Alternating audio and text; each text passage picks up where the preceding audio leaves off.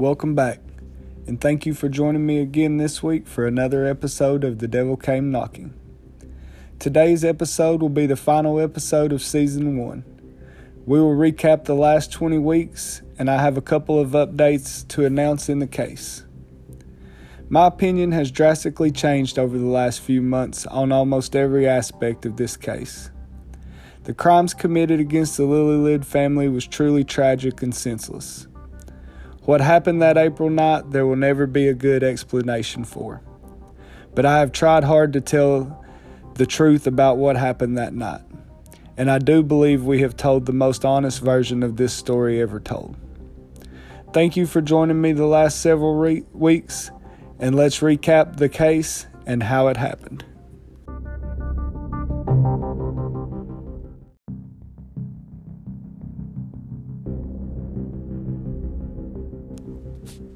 "25 years ago, this past April, a family of 4 from Knoxville encountered 6 runaway teenagers from Kentucky at a rest stop in Tennessee.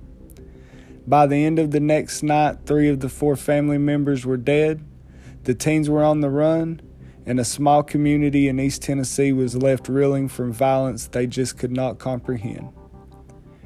We began this case by looking at the lives of the teenagers before the crimes, trying to figure out what could lead a group of teenagers to commit such a violent act. The district attorney in the case, Mr. Bell, insists to this day that the 6 were a devil-worshipping vampire cult. The 6 say they were just troubled teens looking to escape their small town that made them feel trapped. After months of interviews and research, I believe the truth is closer to the version that the 6 tells. In fact, I have found almost zero evidence to suggest that the group was some vampire cult. Although I will admit that there was a couple of weird teens in the group. My opinion of the group is they were troubled, abused teenagers who decided to try and escape their hells, and unfortunately the group had 2 psychopaths in it.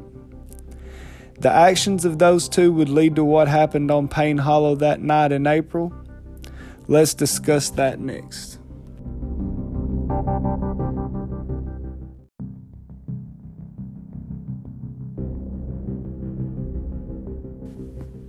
The events of April the 6th, 1997 would begin at a rest stop off Interstate 81 in Greene County, Tennessee. The events that happened here are easy to put together with the witness statements. Vidar would approach Natasha and Karen to talk to them about God. At some point, Joe and Jason would join this conversation, and they would proceed to a picnic table as a group. Delphina and Tabitha would join the group shortly after at the picnic tables. Natasha would orchestrate the carjacking, with Jason and Joe using the guns to kidnap the family, who they forced into their van, telling Crystal and Dean, who was sitting in Joe's car, to follow them as they left the rest area. Joe would force Vidar to drive a short distance to Payne Hollow, a dead-end road in a secluded part of the county. Once there, all evidence indicates Jason Bryant, only 14 at the time, single-handedly executed 3 of the members of the Lillylid family, and it's only a miracle little Peter survived.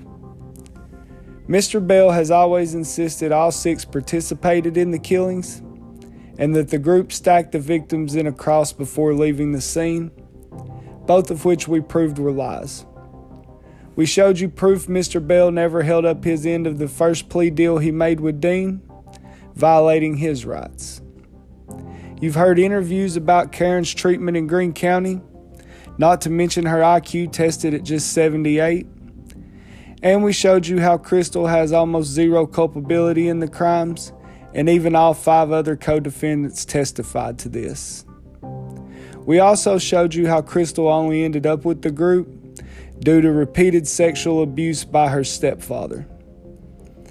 The facts of this case, in my opinion, is this. All 6 deserve to go to prison, but all 6 deserved a fair trial to determine that sentence. Instead, Mr. Bell railroaded these kids into a plea deal that will see all 6 die in prison for crimes of 2 of the individuals. Also remember that when Mr. Bell did this, it was during an election year. Based upon my research, however, and the research of several other individuals, we have appeals drawn up for Dean, Crystal, and Karen based upon a few things. The state never fingerprinting the guns to determine the shooter being the first. And second, a deal made with witnesses that was never disclosed in the discovery to the defense. I assume if you have listened to this many episodes, you may feel Crystal, Dean, and Karen have served their time as well. If so, I encourage you to reach out to Dan Armstrong at the Greene County DA office and demand he does the right thing this time. The West Memphis 3 case is proof public pressure can change everything in a case like this.